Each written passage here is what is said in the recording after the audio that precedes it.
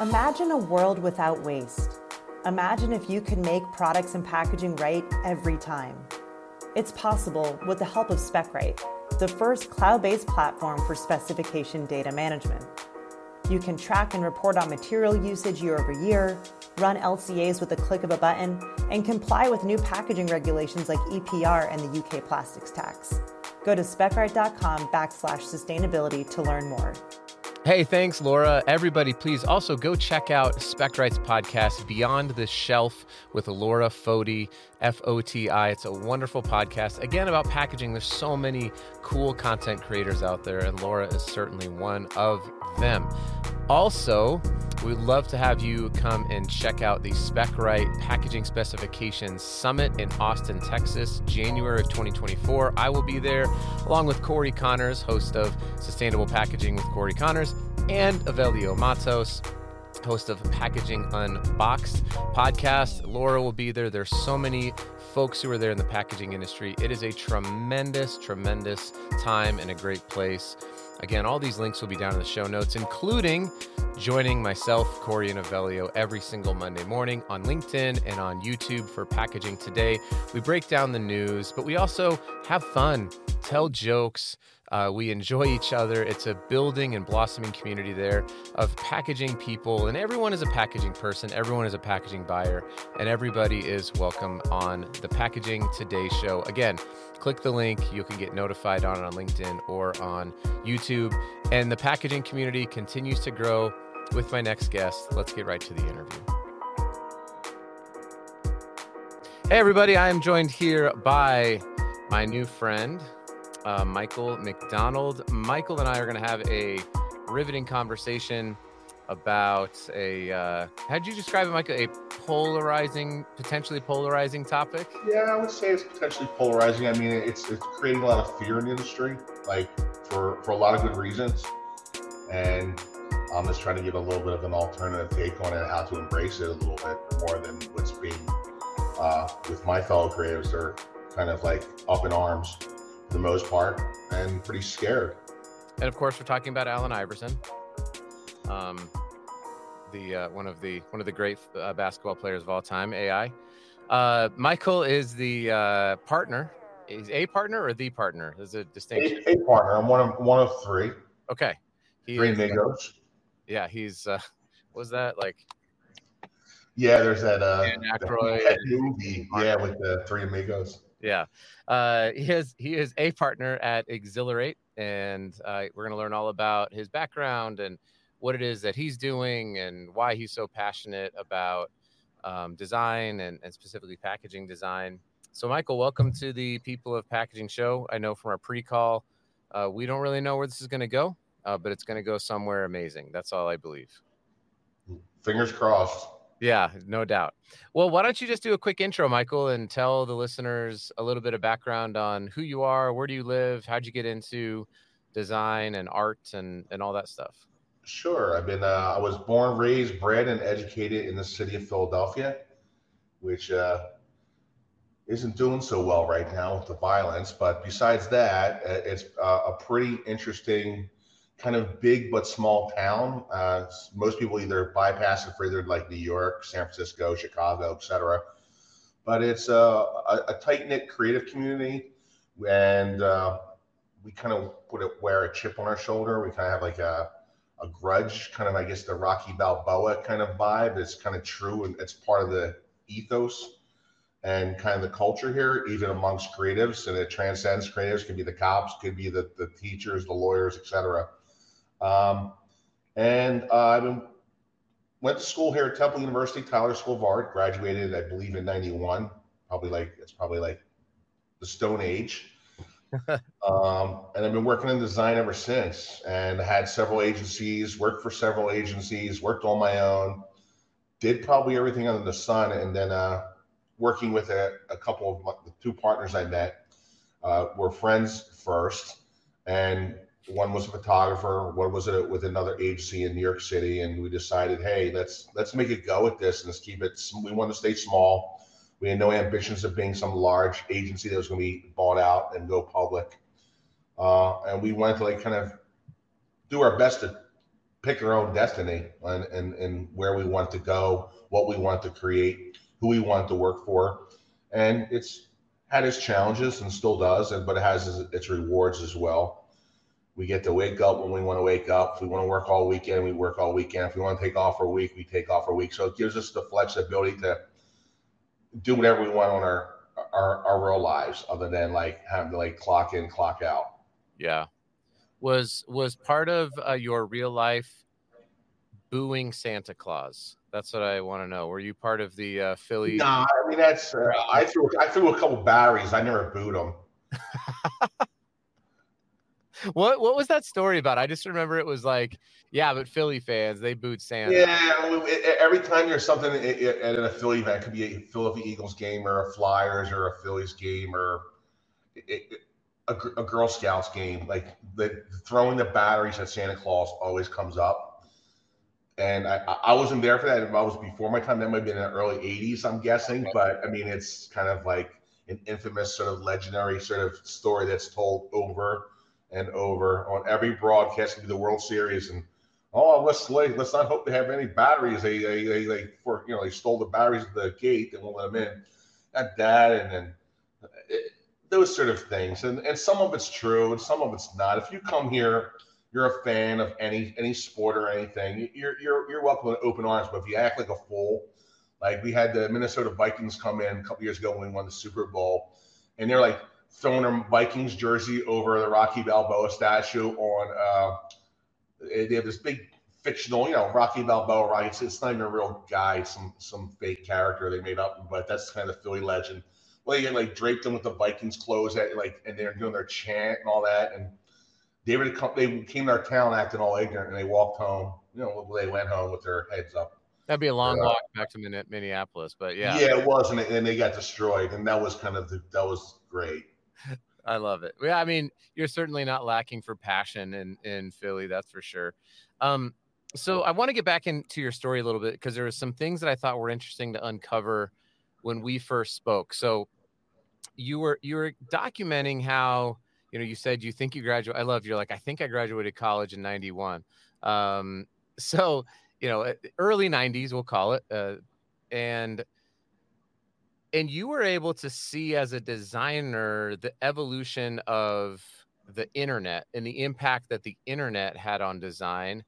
And you're kind of bringing that perspective to this next wave of innovation, which is AI. So maybe take us back to that time when you're a designer and the internet is kind of starting to disrupt the industry a little bit.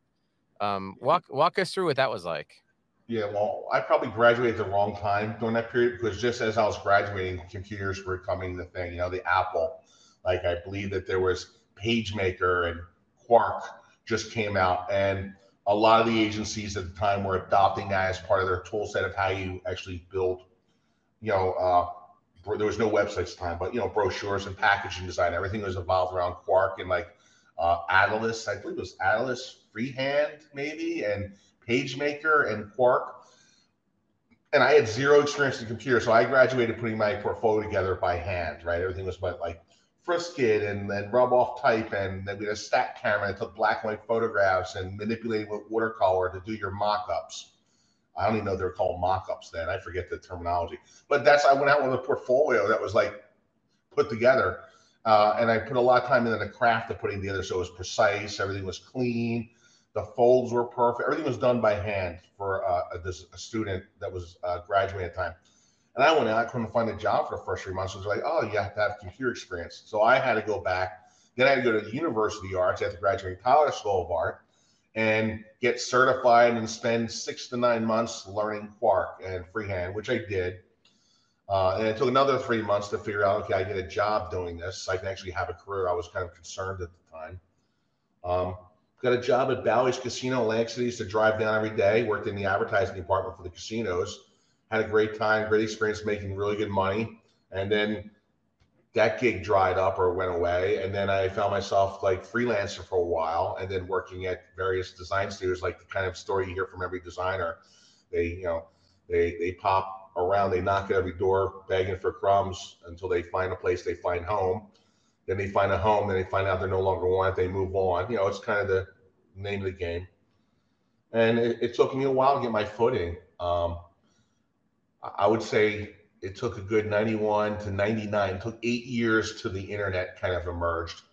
And I said to myself, I'm learning how to write code. I started like building AOL style websites, stuff that I thought was like not even good enough to be designed, but just learning it and embraced it and engaged in it and made a lot of money during that time before the bubble. For 5 years is the most money I ever made in my life because like people couldn't do it. They came to me like I was this young, still a young kid, and they're like I was the expert. All these people that had 30, 40 years experience that had agencies had no clue. Like, oh, the internet's not. No one's going to advertise on the internet. All right, let me just jump in here real quickly because this is super exciting. My wife and I and our kids came out with this book, Packaging Peaks in the Sticky Situation. It took us a couple of years to write. We spent a lot of time in illustrating and all that. It's finally out. It's available on Amazon, Barnes & Noble, and at mascotbooks.com. There's a link down in the show notes that you can click. We wrote it because I was trying to describe to my kids, what it's like. And there's all these children's books out there about various different industries and about various different jobs. We wanted people in our industry to have a book to be able to relate to their kids with. So go pick it up. Please, it would mean so much to support us. Packaging Peaks in the Sticky Situation on Amazon, Barnes & Noble. Let's get back into this interview. It's a weekend hobby. That was kind of how it was portrayed. Right. I knew they were all wrong because like I was watching brick and mortars, one store going down at a time. We're talking like the late 90s, 2000s. So I had a lot of fun. I'm still working a lot on the web. And then all of a sudden this, over the last couple of years, I'd say at least within the last year, the AI head has emerged out of the dark, murky waters. And I'm like, what's this all about? So I did my research, looked into it, for like a good 6 months before even attempting to do anything with it at all. Just understanding, is this going to be real? Is this a trend, a fad? How's this going to affect my work, my industry's work? How's this going to affect the world? And I focused on a couple applications, following them, and I picked one, which was Midjourney. So for the last year and a half, I learned how to become what's now called a prompt. I could become a prompt engineer if I decide to leave. My partners kick me out and I'm throwing those streets. I won't be a creative director or art director. I'll be a prompt engineer. That's where all the money is going for people like the lost souls, like myself anyway. Like that, I can find something that I actually like and make good money and have raise a family and potentially have enough for retirement. Okay. So I was trying to find this book because you described something. I think it was by Michael Lewis. And I can't remember which one it was, but you described a phenomenon that he wrote about, that it was next. The future just happened. It was written in 2001. So right around the time, you were really diving in and learning and building on the internet. And he talks about how the social dynamic flipped during that time, where younger people now possess the knowledge and the skills and the tools of this emerging technology that was flipping the world on its head, in the internet, and that younger kids. I mean, there was a story, and I believe it was this book, but there was a story, because you're talking about it, of a kid who knew nothing about stock trading, but figured out if he went on to these Yahoo finance boards that he could talk about a stock as though he knew what he was doing, and that he could then go and wait and sell the stock because it would go up. And or like a lawyer who became the highest rated lawyer on like lawyer.com for answering questions, but he was a 14-year-old kid because he just knew where to go get information. It's a fascinating book. I think it's that one. But this idea that when the internet is emerging and you're learning it, and that was a way to make money. Do you see that now? I mean, as a Midjourney, what do you call a potential prompt engineer, right? The stuff that you've learned in Midjourney, do you see it the same impact for, let's just say packaging design? It's a packaging podcast, right? So the same kind of impact that it had on packaging design and packaging designers as the internet did, Well, well, I think this is our second greatest thing, like in my lifetime, like the thing that saved me from the abyss of becoming like this, minimum wage designer at the time. And it really didn't matter, as you know, or maybe you don't know, but at least in the East Coast, Philadelphia area, there was like a pecking order, a totem pole. You had to like build yourself up, yeah, like from like, oh, I'll go get your coffee and like I'll design your cousin's wedding's logo for you, right? But I won't get a real project. You got to have to earn it. Like they put this thing in place to make you work for it. Well, that was true, and the whole internet thing let me bypass that whole ladder and just jump to the top. And I thought for me and for a bunch of my peers that were involved in the internet, I thought was really not only great, but it was really exciting. And then you had Adobe Flash, and that was incredible, right? And you had this ride where you're doing really creative, explorative work on the digital side. But there's much opportunity for a lot of people who didn't even have full college degrees. They could have just went in for a year but been really talented. You have to have on your resume, oh, I have a 6-year degree from Harvard Design School, right? You didn't need all that fluff to get the job. You just did it with like your pure talent and creativity where you able to land a job. Well, that's been absorbed and kind of it worked its way back to like the normalcy over the last couple decades where you had to know the internet, you had to know packaging, you had to know print, you had to be kind of like a 5-tool hitter, right? You had to know a little bit of all of it to make it at least be dangerous to get a decent job. And then all of a sudden AI comes around, particularly with the design aspect, with ideations and creating conceptualization. This is the second, this might be the last thing I see in my lifetime. It's going to be life changing from a creativity standpoint, from a job perspective. Again, you could be a high school kid, graduate high school, and have to go to college. If you know how to really, if you're a creative person in your head, you can think conceptually and you can write the stuff out and understand the technology. I mean, you can create some incredible looking example packaging ideas that you can never in your wildest imagination come up with something for like a shoe box or Nike shoes that it's translucent with like metal infused into the packaging, right? Some crazy concept. Maybe it's not even feasible to develop, but conceptually, that's what like companies like if you're in a package design and you want to work, hey, I would love to work for Nike as kind of like a gold star. They'll put that in your portfolio or say, this is how I think. You tell me that that's not going to help you get a job over to 5,000 other people, or like, oh yeah, I can do I know about blue lines or red lines, and I can mock this up, and I understand the properties and the materials being used. This like it makes you look like like prompt science, like the engineers from Ridley Scott's movie. What was that movie? That movie who was that? Not Alien, the one Prometheus. The engineers that actually create everything. You become that prompt engineer, and you become godlike. And it's just incredible what you can do with it. Midjourney is just one of them.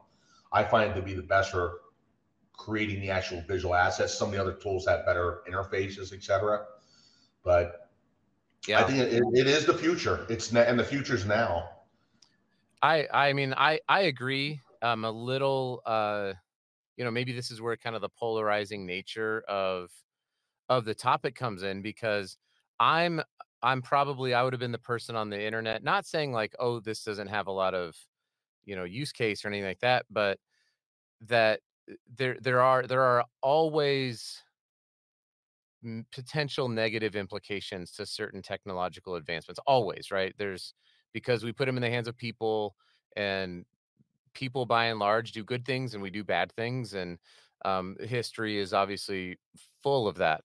So I'm on the like, I don't know, there's people who create AI who are saying we gotta pump the brakes a little bit on it, you know what I mean? Because we're not sure how it could go, if it could run too crazy.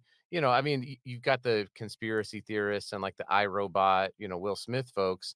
I'm not there, but I'm just like, I see the utility of it, specifically from something like packaging design or as a designer, where it will create what you can think, and so you're only limited by your creativity and your ability to to engineer the prompt into whatever the application is. I love that. I think it's incredible. Do you ever, I guess maybe, do you ever get any pushback from either brands or companies or individuals who say, yeah, but what's the downside to this? Oh, there's a lot of downside. I mean, there's a lot of, and I believe I'm scared. I'm not naive or thinking like, but what, particularly with the design aspect of it, it's a great thing.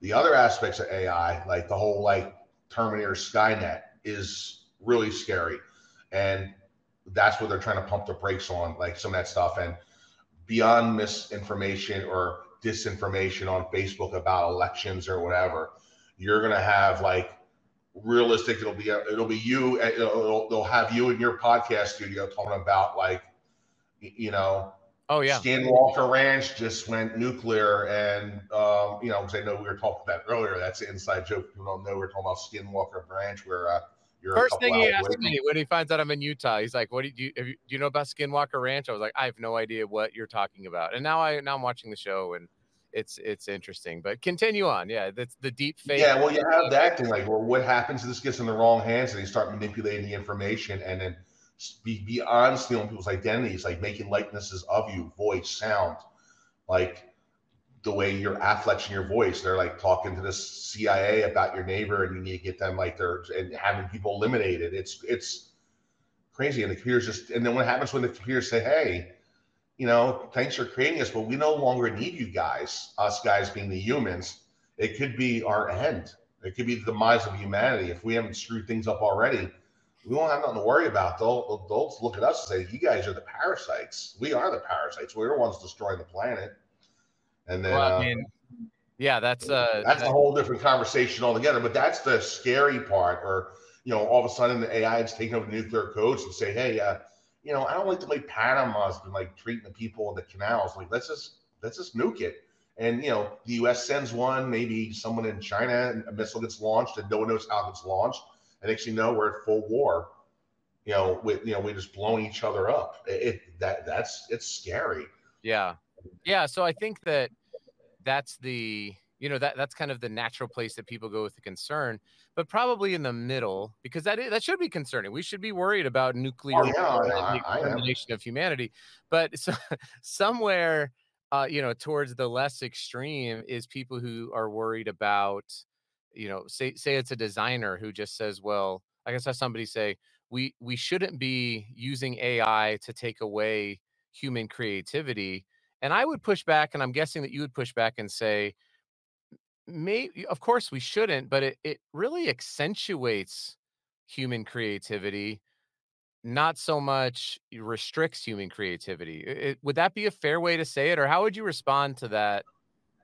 I don't rely on it for everything. I mean, I'm still basically dabbling with it. We don't have, not all, like, to get back to our clients, not all of our clients have their hands up requesting it. Like, we want you to use AI, and we need an AI assistant to help you better project manager. They really don't know. They don't understand it as much as everyone else doesn't. If I purely use it for ideation, right, and coming up with visuals and ideas that I mean, it's almost like I'm dreaming when you're creating this. And you're not just text prompting. You may already have a concept, a tissue sketch of some sort, right? Could be for a package, could be for a logo, could be for a brochure, could be for some concept on how to communicate.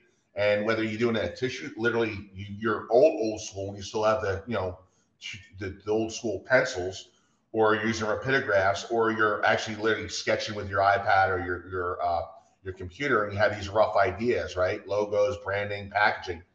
And then you import that into like a software platform like Midjourney, and it takes your image, and then you write text prompts over, and it merges them together to come up with things that you can never imagine. I mean, I don't care how I put when this destroyed my ego, it made me really humble. It humbled me more than I've ever been humbled in my life, to know that, wow. And then next thing you know, with all my prompts and all my ideas I've been putting in over like the last year, the AI is almost understanding. It's almost becoming me. It's crazy. Like, I can use like 4 or 5 words, and it'll basically put out exactly what was in. It was like reading my mind, because it understands my tendencies, my style, the look and feel I'm going for. It understands my vocabulary. I don't know how it's all working. I don't, it's above my pay grade, but I can tell you it's becoming more like me or more like the way I would think.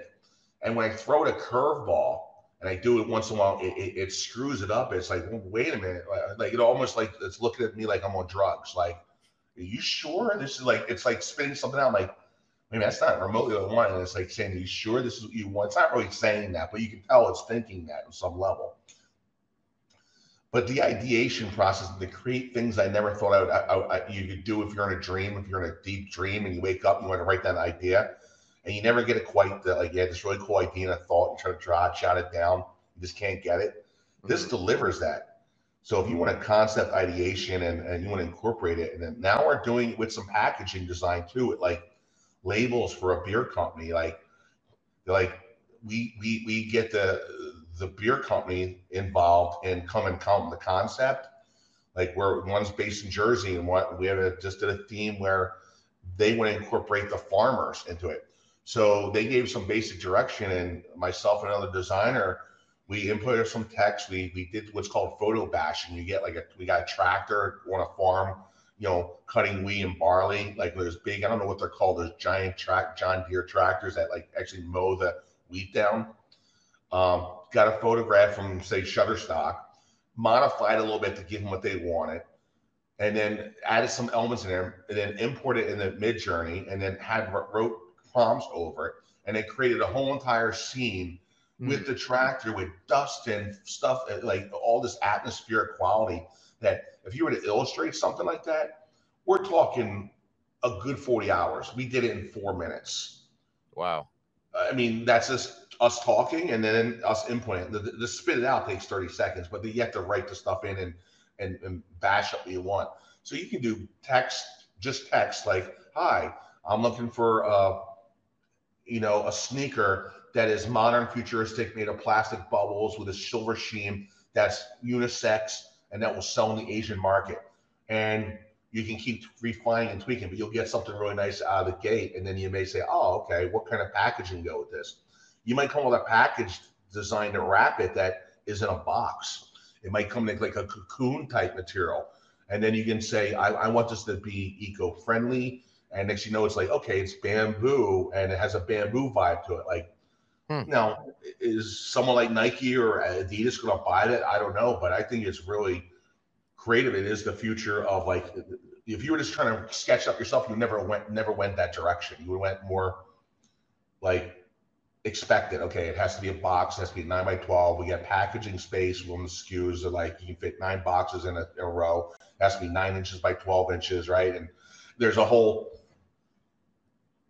process behind that thinking with how packaging may affect where it's being delivered in a supermarket or Macy's or whatever stores, wherever you're at. The shelf space is like crucial. And the people usually have the good shelf spaces, they pay for it on top of like having their product there. I forget the name of the terminology they use. It was called end caps or something like that. Yeah, there's all sorts of there's planograms and there's end caps and there's different retail space and shelf space but you're right. I mean, all of that is taken into consideration. And, imagine if you're ideating, the human brain is limited to what it already knows. And so you're going to, I mean, you can creatively piece together stuff, but it can't actually extrapolate anything beyond what's already inside of it. And so, I think as you're talking and I'm thinking about AI, and I've only really got a couple questions left for you. We've been talking for 26 minutes. It's crazy. I'm gonna head to Skinwalker Ranch this weekend. Maybe we can get a beer. We should do it.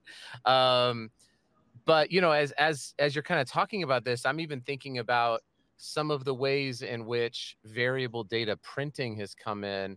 And so imagine if you were to ideate around like this beer label idea, and you go into Mid-Journey and you create this beautiful thing, and then you put that into like the HP software to create a unique, a mosaic of different colors where every single beer label is different. Or if AI can generate all those images, and then every image goes to an HP press, then it gets printed, it gets die cut, and you create this wonderful experience using both digital print technology, variable printing, along with AI, along with the designer. I think that's kind of the next logical step it's just a tool. That's all. Right. It's another tool. It's like using Adobe Illustrator. You're using whether it's Leonardo AI or Midjourney, etc. It's another tool. But I can tell you right now, like I can write. I just created a movie script the other day. Over the week, I'm coming up with a childhood idea I had. I don't give out any information. I don't want no one stealing my idea because it's priceless. Right? Well, that's what I think in my head. Well, I had this idea since I was a kid. I always wanted to create something. I wrote the basic gist of what I want to do down, and I put it into ChatGPT. It wrote me an entire movie script, a synopsis, everything. Within 5 minutes, I had a full entire movie. And I went back and I kept going and flushing it out. Like, hey, I would like to add this to the scene. Here's my characters. Here's your protagonist, etc. And like, give me a formula for what a movie producer would accept as a movie script. It told me the type fonts to use. Use Courier. It has to have an X amount of characters per page. Don't do this. Don't do like it. It told me if I had to go to some producer or someone to ask, like, hey, I have a movie idea, right? I know nothing about movie, what the procurement is or how you create a movie. I figured this all out in under 10 minutes. And within a weekend, I have an entire movie script. And then with Midjourney, I'm building all my scenes, right? Which is what I want to produce. And that's just one thing. I would never been able to have the time or the effort or resources or know anyone to do it. It did it for me. Yeah. And like you were saying with other designers, we only know what we know from other people and what we learn. The AI is using your input, my input, millions of people around the world, and putting them all together. So you're basically getting everyone's thought process put into it. Yep. And before we go, there's one thing I'd recommend for anyone to listen to that really wants to understand creativity and this AI thing is there's this great filmmaker. He does a lot of stuff on YouTube called Kirby Ferguson. His latest video is called AI and the Image of Image Generation. Everything's a remix. So everything we think we created or it's our own, it's really someone else's layered on top of each other. He has a lot of stuff with Star Wars and all that stuff, but the latest one with AI was out like I guess in March or April of this year. Is if you want to understand your place in this world, especially creatively, regardless of what creative endeavor you're doing, you're a designer, a package designer, a motion designer, etc. This will tell you everything you need to know about AI in a nutshell. This guy brilliantly tells stories about it, and he's nailed it. Tells about the fears, the hopes, the aspirations, what we need to be mindful of. Cool. I'll make sure that there's a link down there to Kirby Ferguson's YouTube page. Michael, how do people get in touch with you? How do they get in touch with Exhilarate and yourself? What's the best way for them to reach out? Don't use AI to Google me. That's number one. No, we're at Exhilarate. And then my experimental kind of AI design stuff, I have an Instagram account just dedicated just to that. And that's Midjourneyism. So it's just at Midjourneyism. That's MID Journey ISM, like ism. Got it. There I have, over the last year, I put up like thousands of like image series, and now I'm experimenting with video and AI, like the video generation stuff. I start that this week. Cool. There, and then I'm at exhilarate.com. If you want to take a little work to make sure that we're not some slop shop. Well, Exhilarate, it's with we got rid of the E. It's just XHILARATE.com. Got it. Well, I'll make sure those are all put in there. I appreciate that we could talk about AI as a basketball fan. We could talk about AI with somebody from Philly so that I can officially make my Allen Iverson joke. But Michael, I appreciate you being here.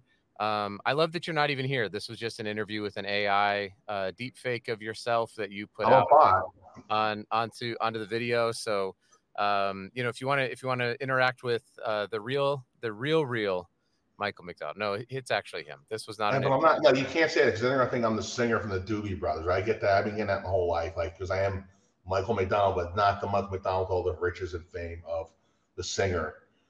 Yeah, that's a little bit before my time, and there's probably some people on here who are listening.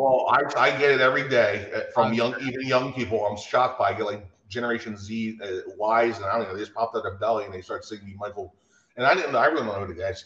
Before my time, but now I'm like his brother from another mother.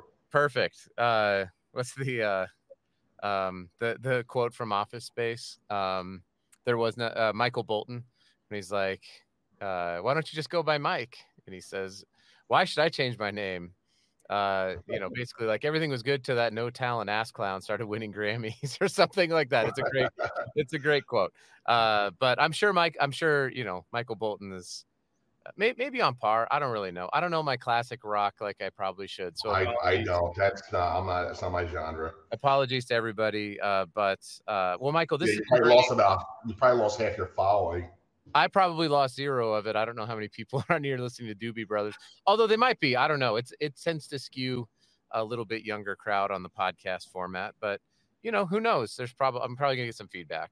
If my dad, let everyone know that I'm not Mug McDonald with like 4 million followers on YouTube singing songs with a gray beard and white hair. It's not yet. Not yet. I'm a couple years behind that. Got it. Well, I appreciate it, Michael. Thanks for coming on. Everyone, make sure to connect up. Exhilarate.com, Instagram at midjourneyism. Have all the links down there. Thanks so much. Please make sure to like and rate and subscribe and do all this stuff, and we'll keep bringing you some cool, fun packaging content like this. And maybe we'll have episode 2. Live drinking a beer from Skinwalker Ranch in Utah. I don't know. We'll see how that one goes. But I appreciate you coming on, Michael. Thank you so much. Thanks for having me, Adam.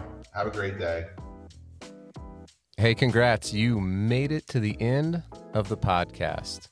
If you're looking for more great podcast material in the packaging industry, please check out Sustainable Packaging with Corey Connors and the newly redesigned Package Unboxed with Avelio Matos. Go find them wherever you listened to this podcast. Thanks, everybody.